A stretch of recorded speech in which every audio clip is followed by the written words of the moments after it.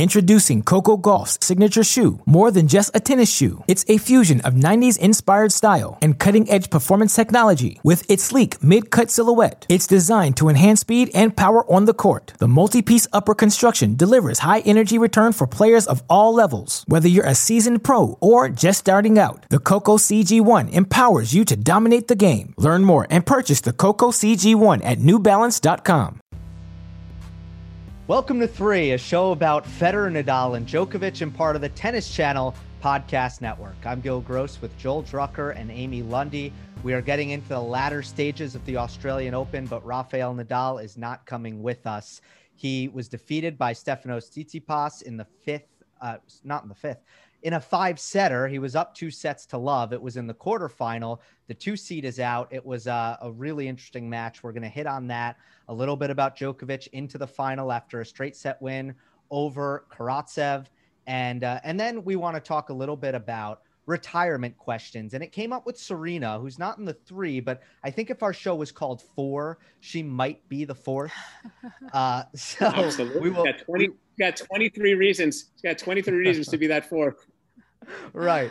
But let's start with this Nadal match. Joel, do you feel like, how big do you feel like energy was a part of this? Because there was a distinct shift in this match after the 3rd set tiebreak, which wasn't played well by Nadal. Well, Tsitsipas perhaps aided by the fact that he got a walkover win in the prior round versus Berrettini, so he didn't have to play. And there's always the concern about, well, does he miss work time? And he's kind of out of the groove of playing, but he had plenty of energy to burn, and he's a good 12 years younger than Rafa, and he played some great tennis. I mean, gee, that's only the 3rd time in Nadal's career he's lost after having a 2 sets to love lead. And all 3 of them are to opponents who are on fire, way back to Roger Federer at 05, to Fognini at the 15 U.S. Open, and now to Tsitsipas. So these guys, it shows you how great Rafa is. I mean, right down to the end, he had break points in that last game to take it into a tiebreak. Just an incredible effort from Tsitsipas. Mm-hmm. It could have gone either way. Conditions did not favor Rafa with the fast courts and his, big top spin that normally to a one-handed backhand, he would top the crud out of that thing to the person's one-handed backhand. But because of the conditions, that wasn't as much of a factor. So he was constantly having to, in the last 2 sets, he was constantly having to change his strategy. He was moving in a lot, and it was working a lot. But he did miss a crucial volley toward the end, Gil. But again, it could have gone either way. And like Joel says, that's a testament to Rafa. There was a lot of Federer-esque backhand play by Tsitsipas to really get on top of that cross-court forehand by Nadal and take it on the rise. And yes, the conditions are a factor in that. The height of bounce might have made that a little bit easier for Stefanos to do. But I think what was so hard for Nadal fans is not that he lost, or Nadal fans and Nadal, not that he lost to a player playing great, as we all agree. But, if you look at the 3rd set tiebreak, 2 missed overheads and some unforced errors in that tiebreak. Then the swinging volley that you're alluding to, Amy, at the when was that? That was the 5-6 game. Yeah, no. He definitely missed the volley in the final game with Tsitsipas serving. Yes, he did. He missed the forehand volley. And then there was a passing shot in the 5th set that could have given him a love 30 advantage that he was unable to convert on. So there were some very uncharacteristic misses in big spots. Yeah, he also nailed a lot of great volleys too. And I had my story written basically if he won the match at how Rafa is bringing the volley back, and look at how he can adjust his game on the fly and that kind of thing. But yeah, that one that he missed, I think that was a deuce point. If I'm remembering it right, it would have given him ad. But it's not over for Rafa by any stretch, and he had a bad back this tournament. So we'll see what he does from here. Well, he was very gracious afterwards about it. He said he was feeling fine. He was pretty good. And that he said, that's sport, and he was there's always a gracious, magnanimous quality to him in victory or defeat. And it's interesting. You mentioned, Gil, about the one-hander and Tsitsipas. You look, these three have defined the questions of style, of what you have to do. In other words, conscious or unconscious, Tsitsipas, as he was coming of age as a player, saw the way, let's say, Nadal was munching these one-handed backhands.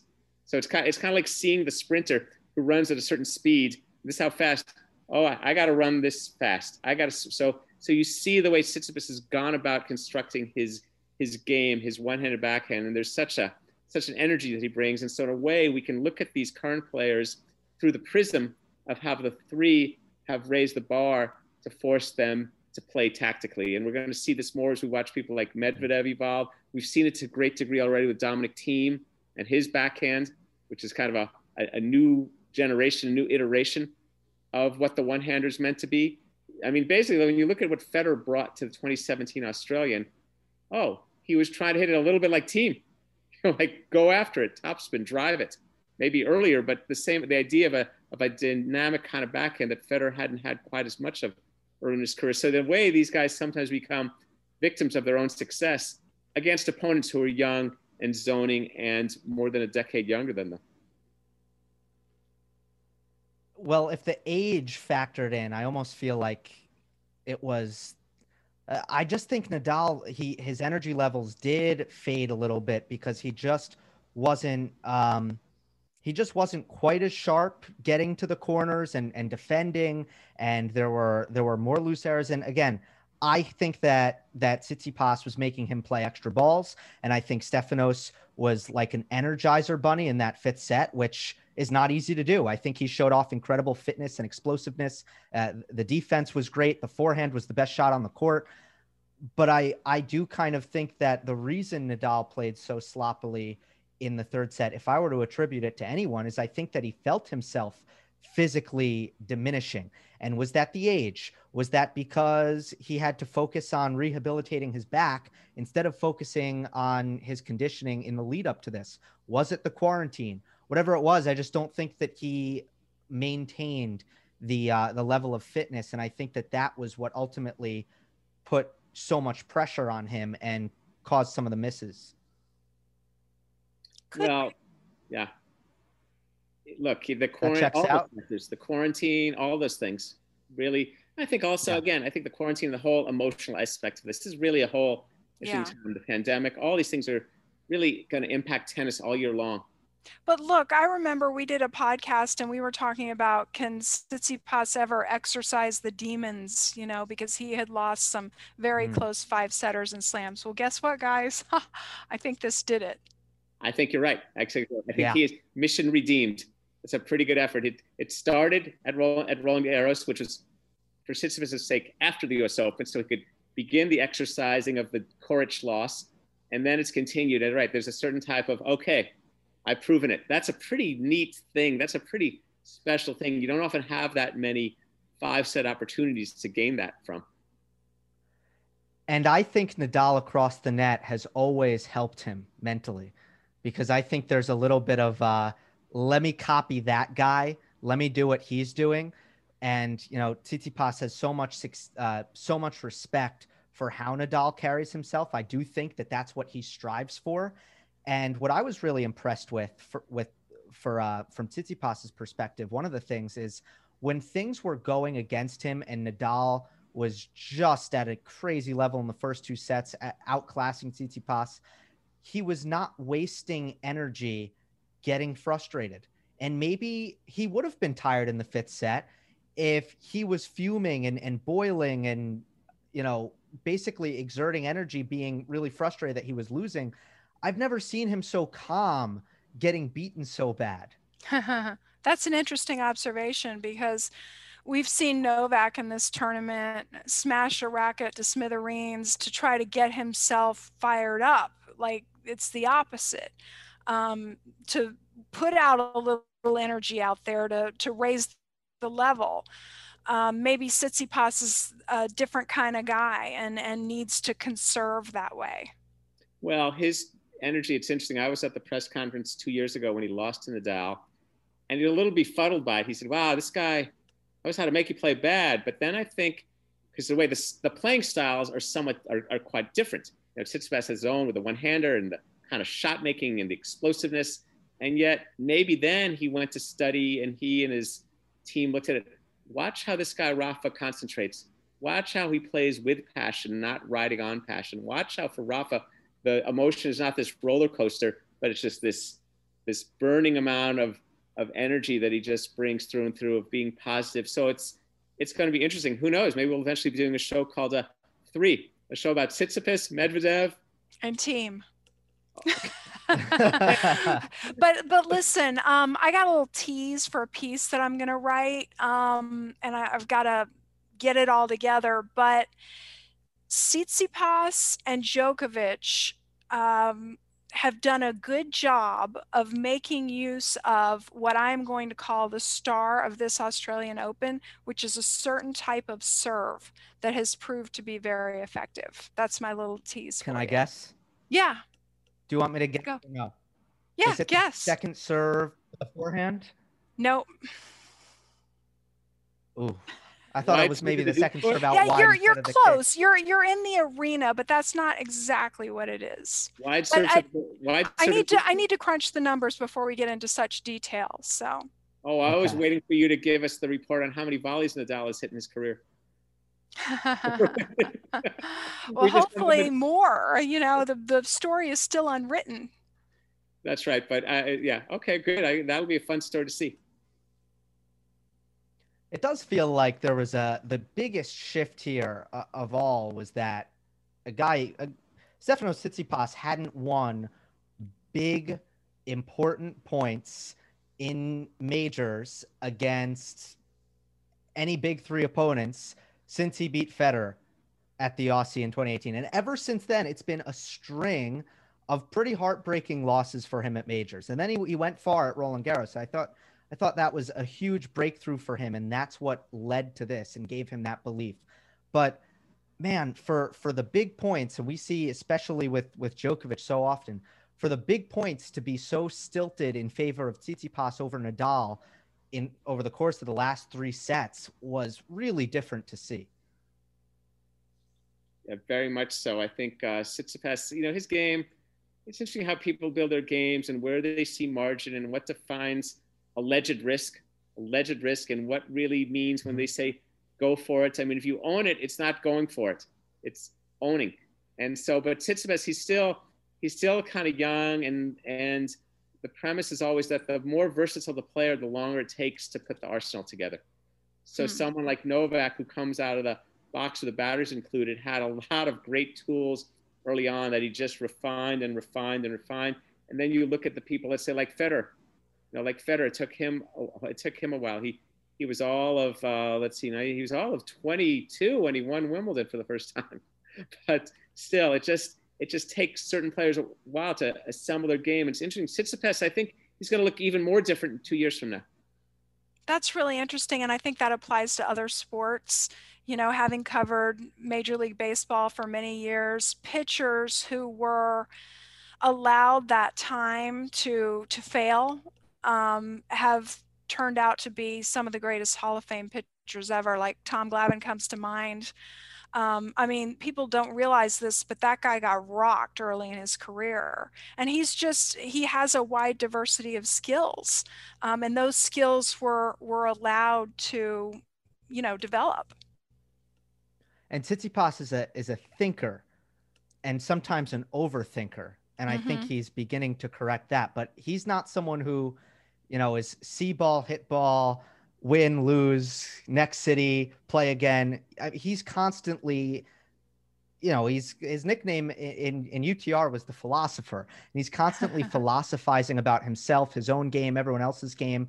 And maybe that's why it took him a little bit longer to really find the mindset. It's still taking. I mean, he's the philosopher, right? He's the guy. He's got the beret. He's going to classes. When it's sunny, he wants to go take a hike. He's just kind of like sorting out his whole quest with his video camera and recording things. I wrote a story about him earlier this week about how he's not doing the blinders thing. There's so many models that you can do the tennis, And the normal model we think of is the monastic model of Bjorn Borg in the dark hotel room, or Sampras was like that, and Chris Evers ordering room service all the time. She talked about, and very focused. And then maybe there's some other ways to this stuff. We don't know. We're not quite sure. I mean, right now it seems pretty neat, and he's young, and he's in another semi. So we're gonna have to see how it goes. He's very different than, let's say, our three. Yeah. Well, speaking of which, okay, let's make this the last question on this match. How much Federer do you see in Tsitsipas? Because immediately coming up, I think that was the first thing that a lot of people saw in him, and maybe that's one-handed backhand bias, but I also think that it's a willingness to come forward and a very forehand-based game. And one thing that I saw throughout this match is how nimble he is and how clear he is and clean he is in his footwork, moving to his left and finding that forehand. I think he would be classified as an all-court player, as Federer would. They have the different classifications: aggressive, baseliner, counterpuncher, all those. Both Federer and Tsitsipas fit into all-court player. The one big difference that I see right now is on serve, because Tsitsipas does not quite have the command, the spot serving prowess that Federer has. I mean, Federer is going to go down as one of, if not the greatest all-time server ever. So that will need to catch up to draw that comparison. Well, Amy, from your baseball, when you say that Federer as a server has got kind of a Greg Maddux pinpoint thing, that's very precise. But he can bring the heat too. He can bring the heat too, but they're probably similar miles per hour, I think, those two. But I think Tsitsipas, we're still in the early, per the school thing, we're still in the lower division years. It's not quite clear what in the major. Is he going to be a flamethrower? What's that serve? He's tall, he's big. He's going to be a pinpointer, and he's kind of sort out because he has. It's always that mix. You don't want to be known as too much of a shot maker. I mean, for example, I bet you, Gil, like where you were learning to play tennis, shot maker was not really a good thing to be. It was about consistency. I think that's Shapovalov right now. That's right. Well, this is like, or Fanini. Let's go with the guy who was outclassed by Nadal earlier in this tournament. Well, and you look at so the trick is, and at the same time, but look at the young Federer. He was considered a shot maker. Now, in some ways that's good, but in some ways the question is, how do you modulate that with consistency? How do you be a fastball pitcher with control? So you're not just, throwing all these walks and all this stuff. Like, that's the thing you feel about, let's say, about Dennis, that he's flamethrower, but what's going on here? Whereas, so it's going to be interesting to see how Tsitsipas evolves. And it'd be really interesting to explore with coaches and players how playing styles evolve at all levels, whether it's us or whether it's players way high up the mountain like Tsitsipas. What becomes the mix of like, you see even the ways like people like Agassi went from being kind of the shot maker to becoming more of a grinder with a lot of power. He was like, I know you didn't mean this, Joel, when you said pinpoint. I know you're talking about locations, but that reminded me, I don't really know. I don't have it readily in my mind. Is he a pinpoint server or a platform server? Tsitsipas. Platform. No, I'm sorry. Platform. Platform. Yeah. Platform. So he is like Federer platform in that regard. Okay. Yeah. Oh, right. I meant pinpoint. Yeah, but aims. You meant as opposed. Yeah, and then I got curious and I got mad at myself because I couldn't picture it in my mind. So I asked the question. Well, he's had issues with his toss. Federer has the best toss. Him and Serena have the best ball tosses, and Tsitsipas is all over the place. And he's also got weird landings. He's jumping different directions. He pulls off. So he is not Federer is any technical geek, which I'm not even that, but any technical serving geek who I love to talk to because they're very smart. Federer, up there, he's the model, he's it. And Tsitsipas is not that guy. Well, with Tsitsipas, it's going to be, what we're talking about here is also discipline and energy. It's like, okay, get a ritual, bounce the ball. How are you even holding the toss? Like Federer's got that thing down, right? I mean, there are probably legions of teenagers now who can walk on a court and mimic the Roger Federer pre-serve ritual, just like when I was young, there was stuff with Jimmy Connors and Rod Laver and how you learn, you mimic the mimicry going on. And the Federer stuff, it's like you could just measure his pulse when he's about to serve compared to Tsitsipas. And Tsitsipas, you can see, is just like, so for him, there's this whole piece going on about energy management. How do you get that going in? But he's in the line stylistically of Federer and Pete Sampras, and that whole notion of the cool kind of gunslinger, but he's got to find that emotional piece. And that's the thing about our three. All of them have great pre-serve rituals, how they organize themselves before they serve. They're different, but you see, God, they're just so well, okay, I'm gonna serve here. It's so funny that you said, like, who do you mimic on serve? And Gil, you said Federer, like that's the one. For me, it's Serena. So I have to ask you guys this, because to me, she has the most natural service motion in the entire world. Would a guy ever mimic her service motion? Or does that just not occur to you guys? It should. I think it's great. I think you're right. I think it should. I mean, it's a fantastic serve. I mean, and I'm thinking about this also, about how Serena has inspired this whole generation of women. We're in some of the better serves are emerging. Look at Jennifer Brady. Look at Pliskova. Look at Coco Vandeweghe, who's going to be coming back to the tour. I mean, a lot of these players, and I think Serena. I think that should be mimicked. Why not?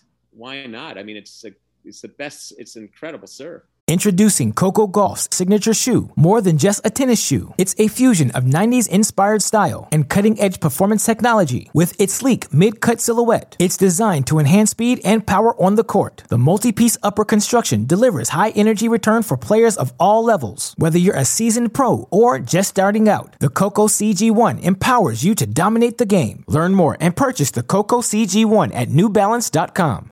As I said at the top, we did want to get to Serena because she had an incredible run at this tournament, making the semifinals, beating Simona Halep, falling to Naomi Osaka. And, you know, she's facing right now is going to be something that our three will face if they haven't already, which is questions about retirement, fair or unfair. But after the match, she addressed the crowd, put her hand on her heart and waved. And from the ESPN broadcast to the press conference afterwards, it kind of carried a certain buzz about, did Serena just say farewell to the Australian Open? And she was asked that question twice, basically, once in a more less straightforward way. And then the second time, it was, some people were saying that was a farewell, and she had to respond to that. Amy, do you think it's fair to ever ask that in a press conference? It's fair game, but was it appropriate for the moment? No, I cringed. I didn't like it at all. I do believe that the media has an obligation to ask tough questions, but the question was asked, what did you mean by putting your hand on your heart? And she said, I did it to thank the Aussie crowd for coming out, you know, after everything they've been through. Asked and answered.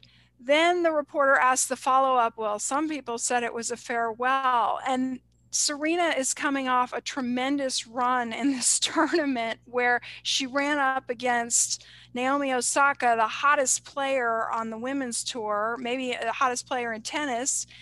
And that should be what is being digested. And I call it what's nextism. Sometimes members of the media, myself included, we want to raise our hands and say, I got the next story. What's next for you, Serena? What's next? I got the spin forward. When we're missing this tremendous moment where she's had an incredible tournament. And by the way, what just happened in this match? And I thought that there was a lot of outrage online about it, and justifiably so.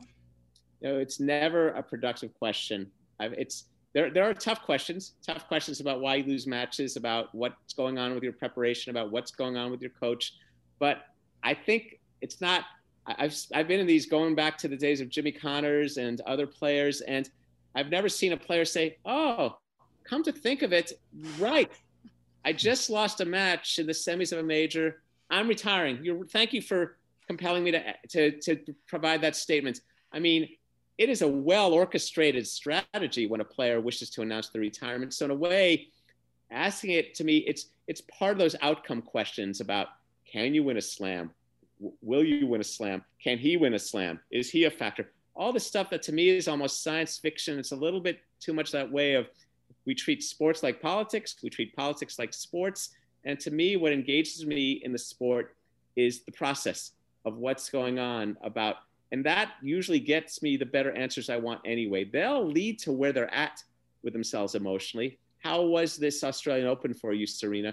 Where are you seeing yourself now? And then the open-ended question of the curiosity, but the outcome-based question, can you win another major? I mean, I don't like being asked, can I ever win another tennis match? So and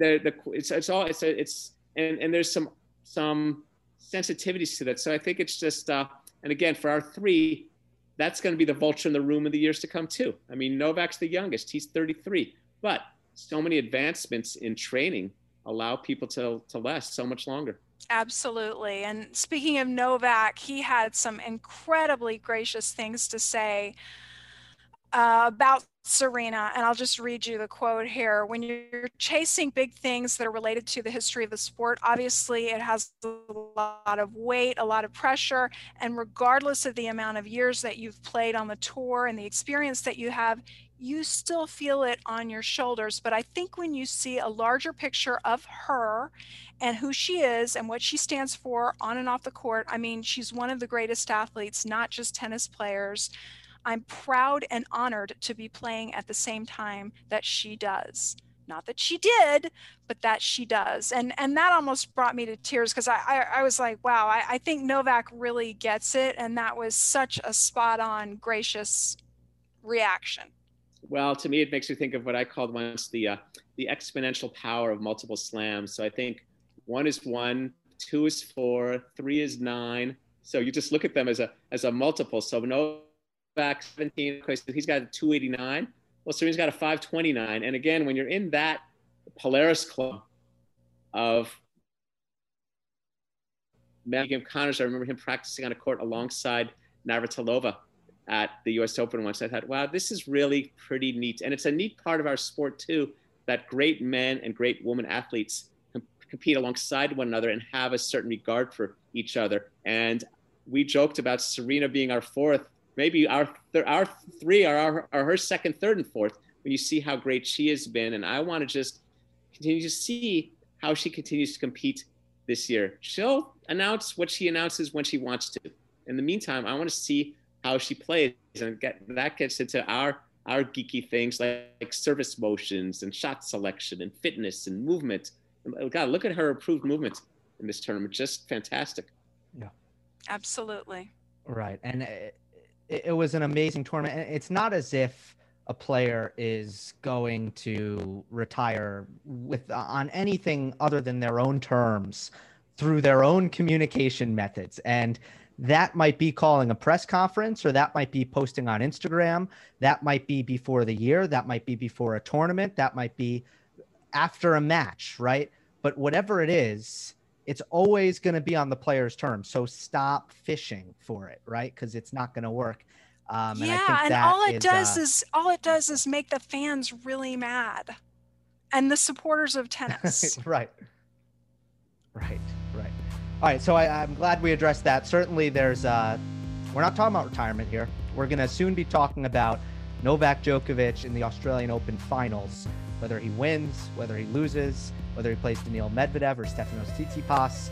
We will have that for you after the tournament. Very much looking forward to that show. Always special after a major. And to make sure you don't miss it, subscribe on YouTube, like the video, leave a comment. We are also available on all podcast platforms where you should also subscribe. And it is greatly appreciated if you leave a rating and a review on Apple Podcasts. That's always a big help. And we will see you next time on the next episode of 3.